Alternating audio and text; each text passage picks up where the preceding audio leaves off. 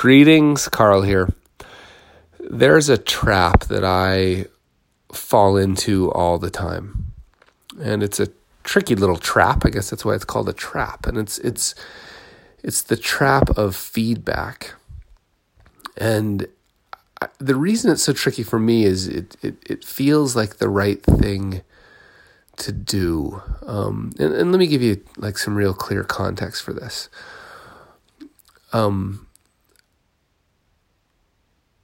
When I started drawing hand-drawn sketches on a whiteboard and sharing them with the world, right? Like first I drew them on a whiteboard in the office, and then I started drawing them on, with Sharpie and cardstock, and started putting them up on this little website, this unknown blog called Behavior Gap.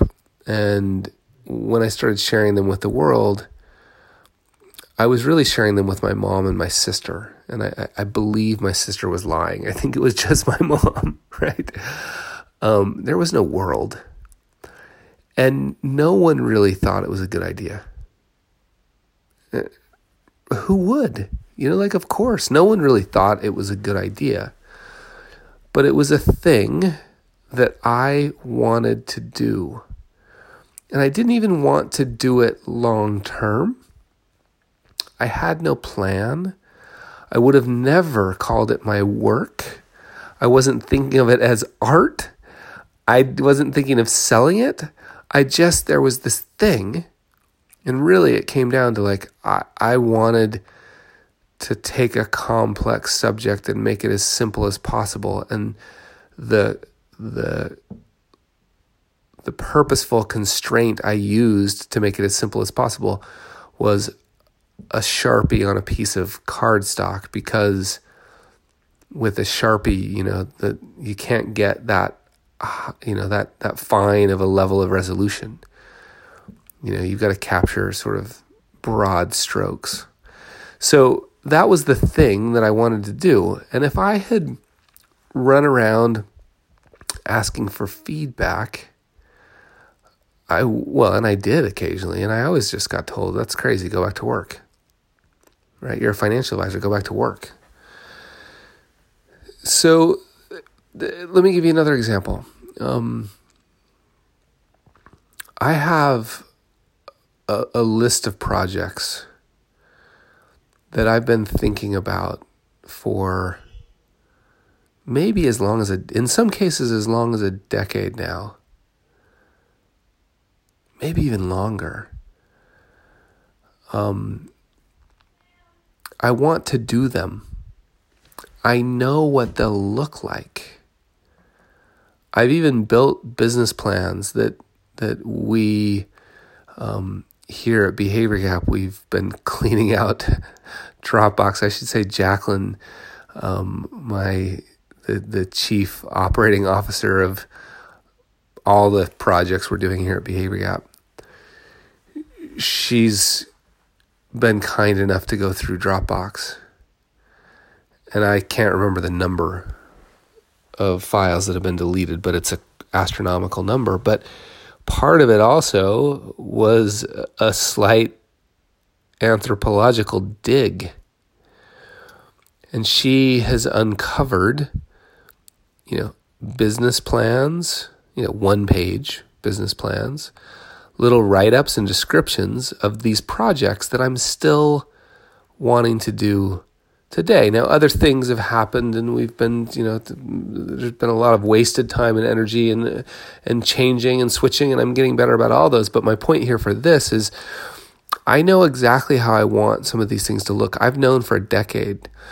And what happens to me, I don't really, and I want to be careful as I say this, I don't really care what anybody else thinks about the idea. I want to put the idea into the world. I don't really need a lot of discussion.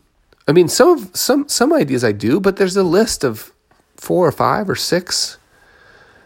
And again, these are sort of like revenue generating, they're projects. They could be their own businesses. I'm not pretending they'll all be successful, by the way. I'm just saying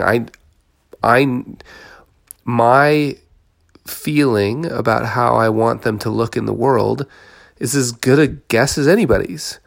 I don't really care. I don't need to have a long conversation about strategy or how it looks. I already know how I want it to look. And then what happens is I get scared. I get scared and I go start asking people. And I get caught in an echo chamber. Different people have different opinions, and I change my mind and I change my mind. And then, all that bouncing around, it's part of the process of making a good decision.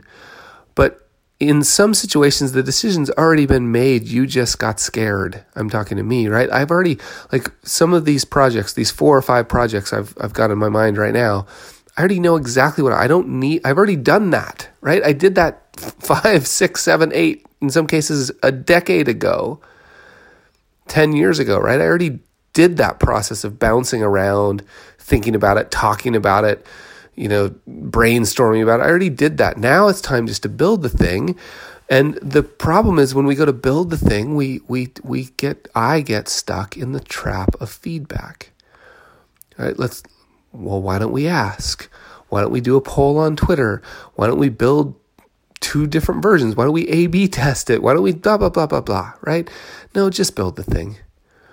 Right? And I get in so much trouble. And by trouble, I simply mean wasted time and energy, burned out people too, but wasted time and energy and money when I don't just stay true to the vision that I already know I want to put into the world.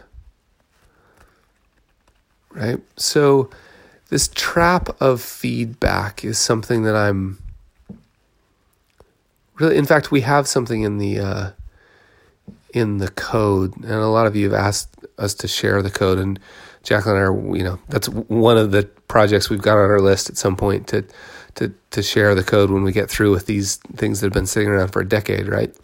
But in the code, and this was totally copied from, and I can't remember. So just know that I copied this.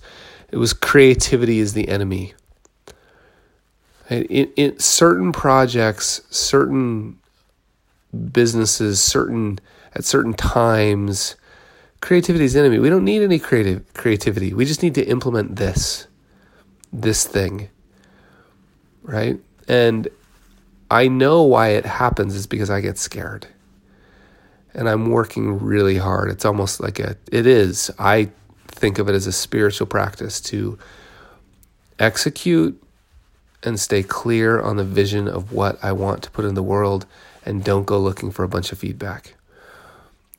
Again, I could keep talking about why. Oh yeah, I know why. If I go ask for feedback and somebody tells me it's a good idea to price a product at, X dollars, and I wanted to price it at Y, and if somebody tells me X and then I do it at X, I have somebody else to share it. At least I can feel oh yeah, so-and-so told me X is a good idea too. Yeah, right? If it doesn't go well, if I just say no, I'm going to do it at Y because that's the way I've always wanted to do it, and it fails, I have to live with that. And I'm okay with that. Well, when I'm thinking clearly, I'm okay with that. Right? So obviously there's a place for feedback.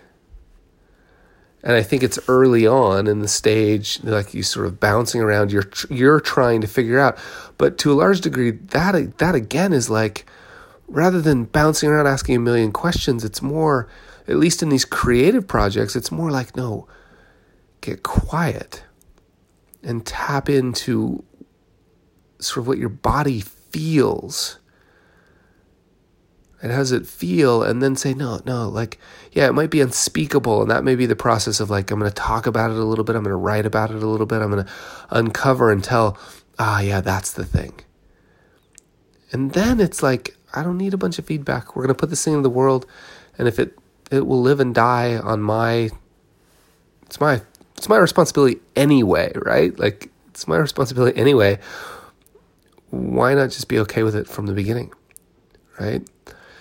So that's just some exploring I've been doing lately on the the traps that we can fall into. And again, isn't it interesting? It's a well-intentioned behavior. Seeking other people's feedback, getting their buy-in, involving them in the strategy. There's a whole nother discussion around the team members that you have around. I didn't know this until about a year ago. I didn't know that there are people on this planet that don't actually want to be included in that.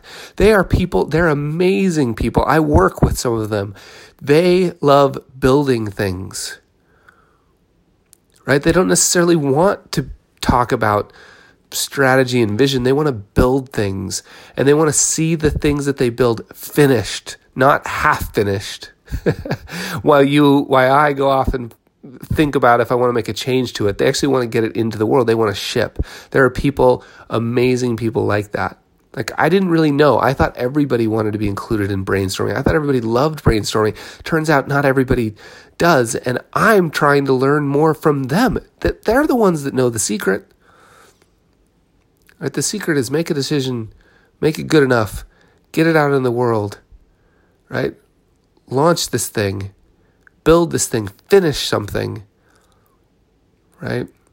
So again, well-intentioned behavior that leads to a suboptimal result. That's my definition, by the way, of the behavior gap, is well-intentioned behavior that leads to a suboptimal result.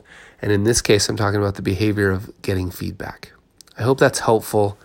Again, thanks everybody for your emails. Really appreciate it. It's hello@behaviorgap.com. hello@behaviorgap.com. Talk to you soon.